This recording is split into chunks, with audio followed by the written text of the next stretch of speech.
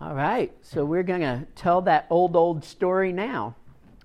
So we're starting a series today. For the next 3 weeks, we're going to be talking about discipleship and what it means to drop everything and follow Jesus. And I was thinking about this because this is a time when we often make resolutions. We decide to recommit to something that we've let slide, or maybe add new commitments to our lives. And I'd like us to look for the next couple of weeks at our commitment to Jesus. Now, the scene where Jesus calls the disciples is familiar to most of us. I think if you're like me, maybe in Sunday school you saw it on a flannel graph or an illustrated book. Some of y'all don't know what flannel graphs are. That's fine. Or maybe you saw it in like one of those Jesus movies, right, where Jesus shows up by the Sea of Galilee in his flowing robe, and the fishermen are out in their boats, and Jesus looks at them with that piercing gaze, and he says, "Come, follow me, and I will make you fishers of men." And immediately they drop everything and they follow Jesus. Now we're going to be looking these next couple of weeks at the account in the Gospel of Luke. And the Gospel of Luke actually slows it down a little bit and actually kind of gives some backstory that explains that actually that day out on the boat wasn't the first time Simon Peter ever met Jesus. That he already had this kind of relationship with him. And that there was actually something pretty cool that happened out on the boat that made them want to drop everything and follow Jesus. And so we're going to kind of get the full story, and then we'll talk a little bit at the end about what it means to drop everything and follow Jesus. And so I'm looking forward to it. We start this morning though with the first time Simon, who was later called Peter, meets Jesus. And it's not out on that fishing boat. It's actually at a synagogue service. And so we're going to read about that in Luke chapter 4, verses 38 through 41. Hear now the word of our Lord. Jesus left the synagogue and went to the home of Simon. Now Simon's mother-in-law was suffering from a high fever, and they asked Jesus to help her. So he bent over her and rebuked the fever, and it left her. She got up at once and began to wait on them. At sunset, the people brought to Jesus all who had various kinds of sickness, and laying his hands on each one, he healed them. Moreover, demons came out of many people, shouting, "You are the Son of God." But he rebuked them and would not allow them to speak, because they knew he was the Messiah. This is the word of God. May it find its way into our hearts and lives this morning by the power of his Holy Spirit. Amen. So this story is only a couple of verses. And if you're reading, especially like many of us were in December, you're reading the whole Gospel of Luke, it's easy to just blow right past this story and not pay much attention to it. But if you kind of slow down and think about some of the details and kind of look just beneath the surface, you find there is a whole lot going on in this story. It opens up with the words, Jesus left the synagogue and went to the home of Simon. Just right there's a whole lot going on. Why is Jesus leaving the synagogue? Why was he at the synagogue? And to understand that, you have to back up to the beginning of chapter 4. At the beginning of chapter 4, Jesus is just starting his earthly ministry. He's just been baptized by John in the Jordan, and he's going to start. And just like many people starting out in ministry, he starts at his home church. I know so many people that are preachers or missionaries or youth pastors or children's workers or worship leaders today, and they all tell the same story. Is because someone in my home church put me in charge of something, and I kind of caught the bug. I got called, and Jesus is no different. The first place he goes is to minister to his home church. He goes to his home synagogue in Nazareth. And he's invited to preach. He unfurls the scroll and begins to read from Isaiah and then expound on it. And to be honest, it does not go well. It does not go well at all.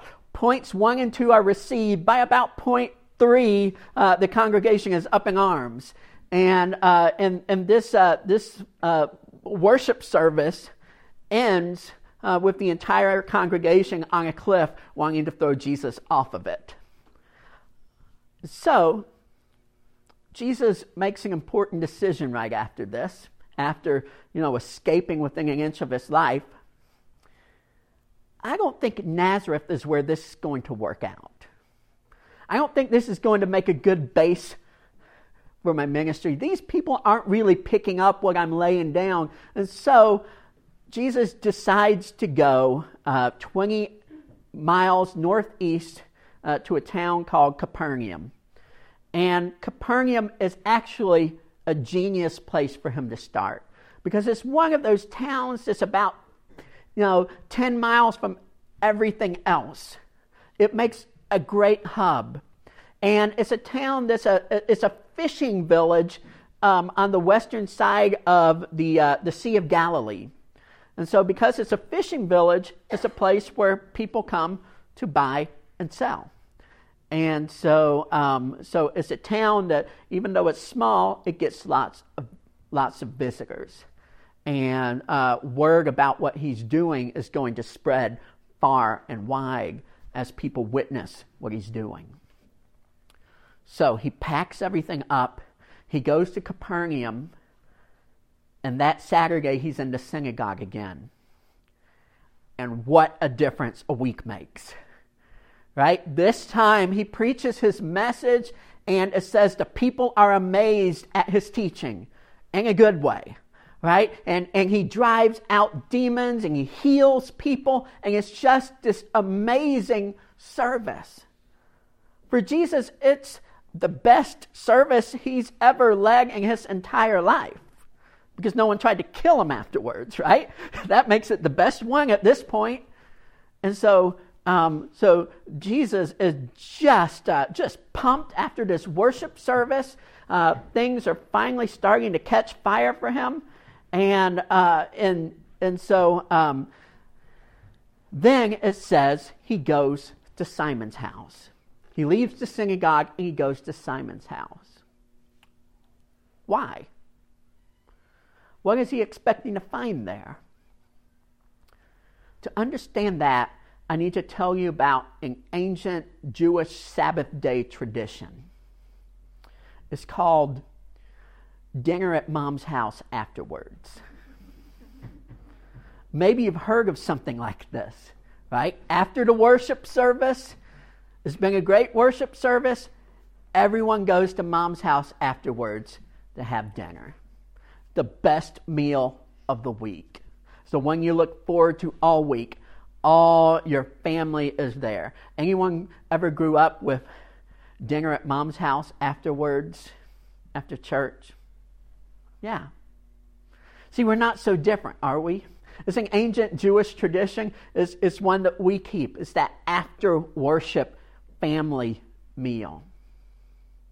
So picture Jesus. He has just had the most amazing worship experience of his life. Now everyone's leaving.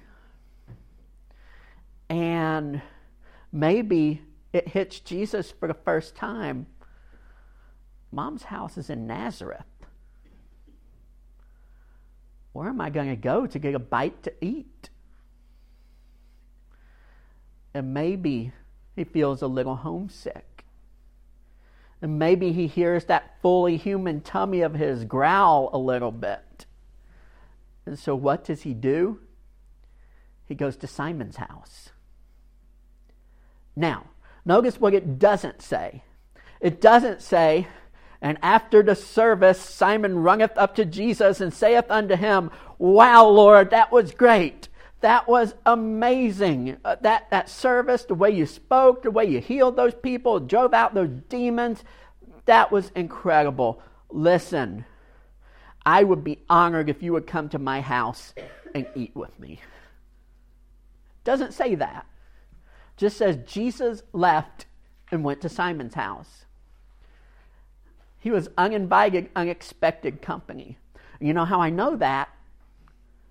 Because Simon's mother-in-law has a fever. She's home, sick, in bed. They're not ready for company. Dinner at Mom's house afterwards has been called off. We don't know how long she's been sick. Maybe they've not had dinner at Mom's house in quite a while. And Jesus shows up. So imagine Simon and Mrs. Simon. They've been married maybe a year and a half. You know, they're very young. And they get home from this amazing synagogue service. They're checking up on Mom, making sure she's got everything they need. And then they just pull out some bread and some fish, and they're going to have a quiet meal together. And then they hear a knock on the door. And Simon, because he's the man, he goes up to answer the door. And when he answers the door, it's Jesus. It's that rabbi from the synagogue. And Jesus is just sort of sitting there on the porch, just standing on the porch, and says, "Hey, Simon! Simon, isn't it? Do you remember me from the synagogue earlier? Remember I was preaching and I was healing, I was driving out some demons, and well, I was just passing by and I smelled something good. What are y'all doing in there? You eating? You're probably eating." Boy, I really miss those home-cooked after Sabbath meals I used to have in Nazareth. I mean, now that I live in Capernaum and I'm, new to the area, I really don't have anywhere to have my home-cooked meal, but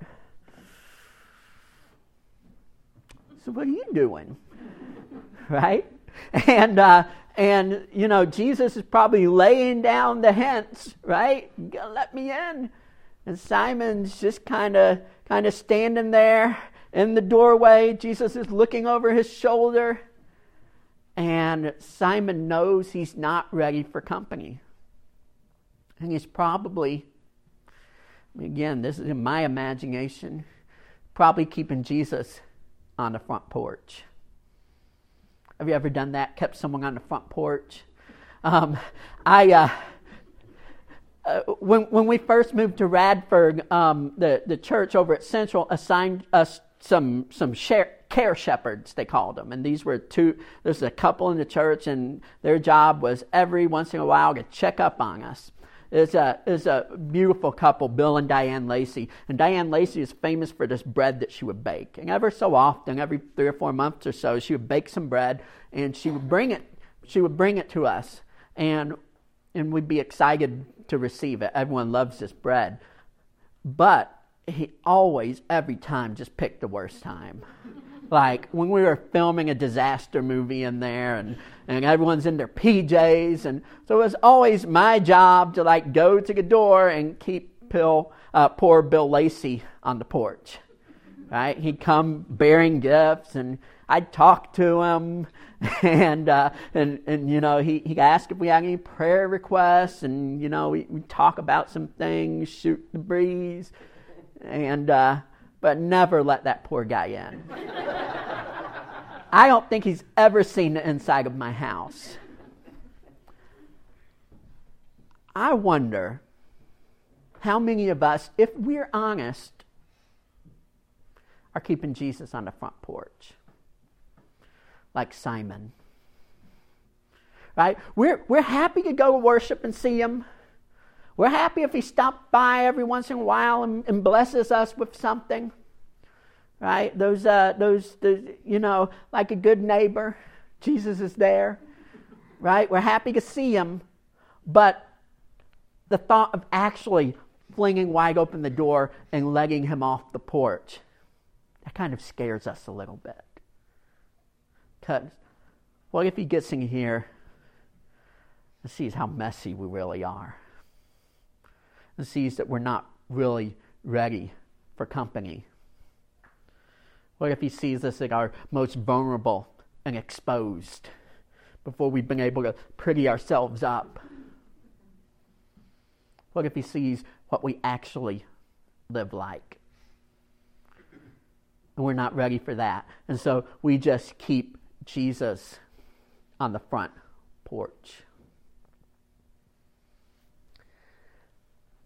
There's this amazing passage in the book of Revelation. Now, when most of us think of Revelation, we think of dragons and beasts and fire and the end of the world. And there's plenty of that in there. But it actually opens with this guy named John who's been exiled to this island called Patmos. And John receives this vision of the resurrected Christ who says, I am the Alpha and the Omega, the beginning and the end. And then Jesus does something pretty extraordinary. He begins to dictate some letters. He says, I've got some messages I want you to send to these 7 churches. And then he gives a short little letter to each of these 7 churches. The most famous one is probably the letter to Laodicea, or Laodicea, however you do it. And he's in this short little letter to Laodicea, Jesus says, you are neither hot nor cold, but you are lukewarm. Some of you can probably complete this. And because you are lukewarm, I will spit you out of my mouth. Or if you're King James, I will spew you out of my mouth. Right? It's pretty tough. You are neither hot nor cold. You are lukewarm. You are keeping me on the porch. You are not fully committed. And because you are lukewarm, I am going to spit you out of my mouth. I noticed something when I was Christmas shopping, that cold brew coffee is having a big moment right now. And you can buy all of these kits to make cold brew coffee at your home. And you can make your own iced coffee just like they do at Starbucks from your own home. Some people love iced coffee. I know people that like iced coffee better than hot coffee. I prefer a piping hot cup of joe myself, but sometimes in the summer, iced coffee, I can do it. Tell you what I can't do. I've just made my fresh cup of coffee. I go to do something, and then I come back to my desk and pick up the one from yesterday and take a big old swig of room temperature coffee. Anyone ever done that? Your gag reflex immediately. You just can't help but you spit that coffee everywhere. That's nasty. Right? Cold I can do. Hot I can do. That in the middle stuff. Ugh. And that's what Jesus is saying. Jesus is saying, I'd rather you were up the road than just letting me hang out on your porch. I would rather you were I would rather you were on fire for me, but I would rather you were a stone cold atheist than just kind of be Christian-ish. Right? Now that's hard to hear. That's tough stuff. Revelations ain't easy, right? That is tough stuff. But here is how Jesus ends his letter to the church in Laodicea. He says, behold, I stand at the door and knock. If anyone hears my voice, I will come in and eat with them, and they with me. Jesus is saying, I'm on the front porch. I'm knocking. I'm calling out to you. All you got to do is open the door and let me in. And so that is exactly what someone does for Jesus. Someone opens the door and lets the guy in. Now, here's the thing. We don't know who. The Bible is kind of hazy on that. It says, let me pull up the verse right here, right? Simon's mother-in-law was suffering from a high fever, and they asked Jesus to help her. Interesting question. Who is they? Who is they? Are there some neighbors at the house? Are there some friends, loved ones, other relatives? One of those ancient mysteries, right? Maybe it was aliens, right? Who's they? Who's they? I don't know, but I have a guess. If I had to plunk money down, I would say that they is Simon's wife, Mrs. Simon. You know how I know that? Because I'm married. And I know what it means when the husband says, now we decided. I had one of those. We were on vacation in Florida a couple months ago, and my car broke down in the parking lot at Disney World, which means we had to call Goofy Towing Service, and ain't cheap. And the next morning, my dad said to me, your mother and I talked, and we'd really love to pay to get your car out of the garage, right? I said, thanks, Dad. But I knew who we was, right?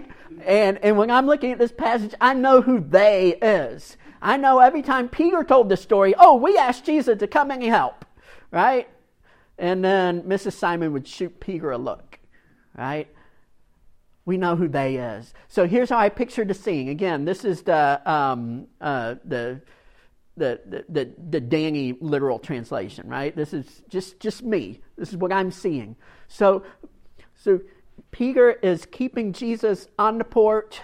They're kind of shooting the breeze. Jesus really isn't taking the hint. He's kind of looking over Peter's shoulder. And he makes eye contact with Simon's wife. And Simon's wife recognizes him from the synagogue service. And then she runs up to him. Hey, you're the rabbi that was at the service, and you were driving out those demons. And that was one of my cousin's friends. And we've been trying to figure out what to do with him for years, and no one's been able to help him. And you just came in like that. And I know if you can do that, you can help us. Come in here. And Miss Simon brings Jesus in. My mother is so sick. We don't know what to do for her. I know you can help her. And Jesus comes bounding in. Right? Got my invitation. Now, Jesus is hungry, so he doesn't waste a lot of time. He goes straight. No fancy prayers, nothing. He goes straight to Simon's mother-in-law, and it says he kneels down. He bends over. He's getting in the poor woman's face, and he rebukes the fever. Now, rebuke isn't, dear Jesus, if it's your will you please come in and heal this situation, but we accept it if it's not. That's the way those of us that aren't the Son of God pray, okay? The Son of God goes straight up, looks that woman in the face and says, fever, get out! And fever gets out, right? Because Jesus is the one that has the authority. Jesus is the one that has the power. He can command the demons. He can command the fever. He can still the wind and the waves with his command. He has the power and the authority and the compassion. He's the one that can come in and make it right. So he marches right up to that poor woman, bends down, looks her in the face and says, "Fever, get out." And I love the very next sentence. "And she got up and immediately began to wait on them." Right? Dinner afterwards at Mom's house is saved. Right? She gets up and she starts making the meal. Isn't that amazing? Here's the thing about us. We're keeping Jesus on the porch because we're not ready for him to see what we've got going on inside. But the crazy, absurd thing is the only one who can make what's going on inside right. The only one that can really restore order to the house is the one we're keeping out on the porch.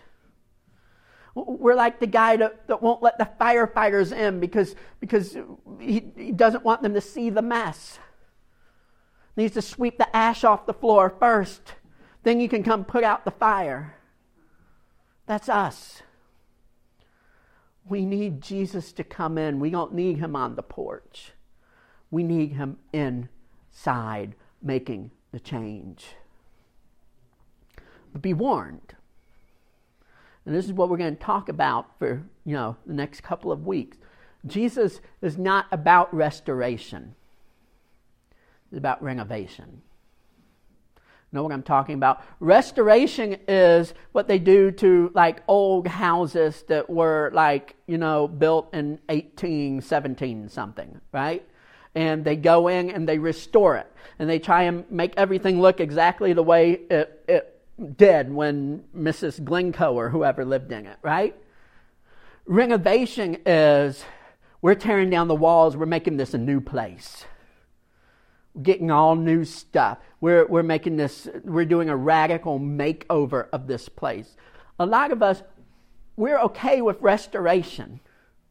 We want Jesus to come in and sort of put back everything to right where it was before everything went wrong, right? Before we started hurting. If you could rewind my heart just to that point, right before it started hurting, and then be on your way. But that's not Jesus' program. He is all about renovation. And when he comes in, he restores. He's got the authority to drive out that fever. He's the one that can restore the house. But it never ends there. It never ends with the house restored. Then the renovation starts. Then the radical transformation of the heart begins. See, Jesus doesn't just leave Simon that day. In fact, if you look at this is actually pretty cool. The very next, after she got up and waited on him, it says, "At sunset, the people brought to Jesus all who had various kinds of sickness, and laying his hands on each one, he healed them." Again, pay attention to the detail. It's sunset now. For Jewish people, that means one day is ending and the new day is beginning. Jesus is still around, right? They've already done the dishes, and Jesus is still hanging out. And in fact, word has gotten out to other people. Simon's house is where Jesus lives now. So as soon as the Sabbath's over and they can travel, as soon as the sunset hits, they're all coming out to Simon's house to meet Jesus. Because apparently that's his permanent home base now. When Jesus comes into our heart, he comes to make a permanent home there. He doesn't come to fix what's wrong and be on his way. He's coming for that radical renovation. Jesus has plans for Simon. He's going to make Peter out of Simon. That word Peter means rock. He's going to make the rock on which he's going to build his church out of Simon. He's going to take this fisherman and he's going to make a fisher of men, right? Peter is going to be this leader among the disciples. He's going to be this person that in the book of Acts, he's this bold preacher and he goes out and preaches the word to all the world. He's got plans for Peter. Jesus is not about coming to your house, fixing what's wrong, and leaving. He plans to stay. It's not about our invitation. Oh, please come in. Now be on your way. It's about Jesus' invitation. Drop everything and come follow me. Now, imagine that scene. We're going to get to it next week. But when they're on the boat, the disciples, they're cleaning their nets, and Jesus says, come follow me. I'll make you fishers of men. And all the disciples are trying to decide, what are we going to do? Imagine you're Simon. Well, I'd love to. But see, my mother-in-law's sick. She's at home. I'm the one who's supposed to take care of her. I've got these responsibilities. I can't leave her. You're going to have to ask somebody else. See what Jesus has done here? He had an ulterior motive. It wasn't just about lunch for him, right? He had to make the way possible so that Simon could say yes. He had to take care of Simon's objection so that when he showed up on the shore that day, Simon was going to be able to drop everything and follow. God, I know, I believe with all my heart, has a plan for each of us. He's got a vision for each of us in 2019. It's not something we've already done. He's got a plan and a vision for each of us in 2019. We've got to be ready to drop everything. We've got to stop worrying about what the inside of our house looks like. Let Jesus take care of that. Just let him off the porch. I want to close with this. There's a story about a woman named Charlotte Elliott. When Charlotte Elliott was a teenager, she loved to write. Just writing poems all the time for her local newspaper, and was constantly writing. Then when she was 30 years old, she contracted a disease that left her disabled and gave her chronic pain. So she was always in pain, 30 on, really couldn't do much for herself, needed other people's help. And that just made her angry and bitter and kind of sapped her will to do things. And so writing for Charlotte Elliott just kind of fell by the wayside.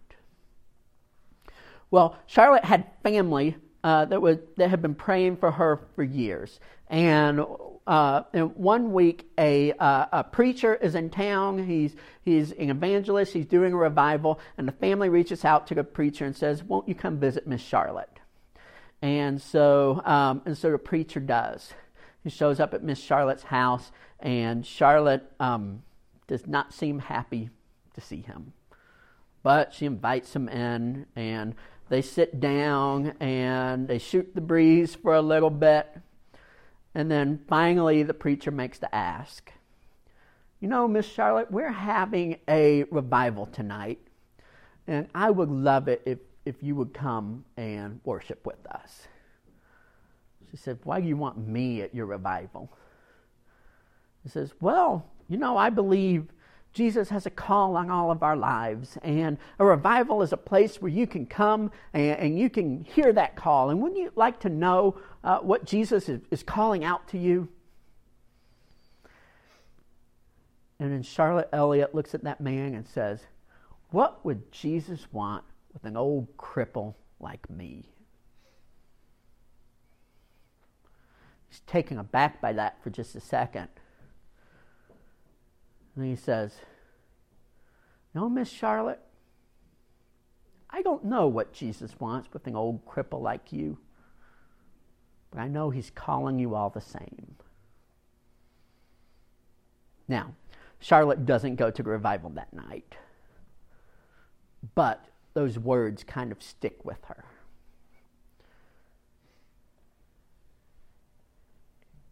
And that night, she sits down at her desk, and for the first time in a long time, she picks up pen and she begins to write. She writes a poem. Probably heard it before. Probably sang it before. Just as I am, without one plea, but that thy blood was shed for me, and that thou biddest me come to thee. O Lamb of God, I come. I come. 2019, Jesus has a plan for all of us.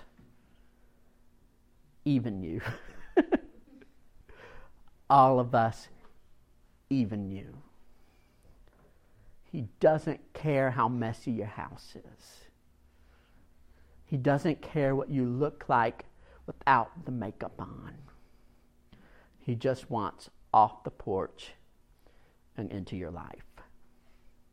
In the name of the Father, and of the Son, and of the Holy Spirit. Amen.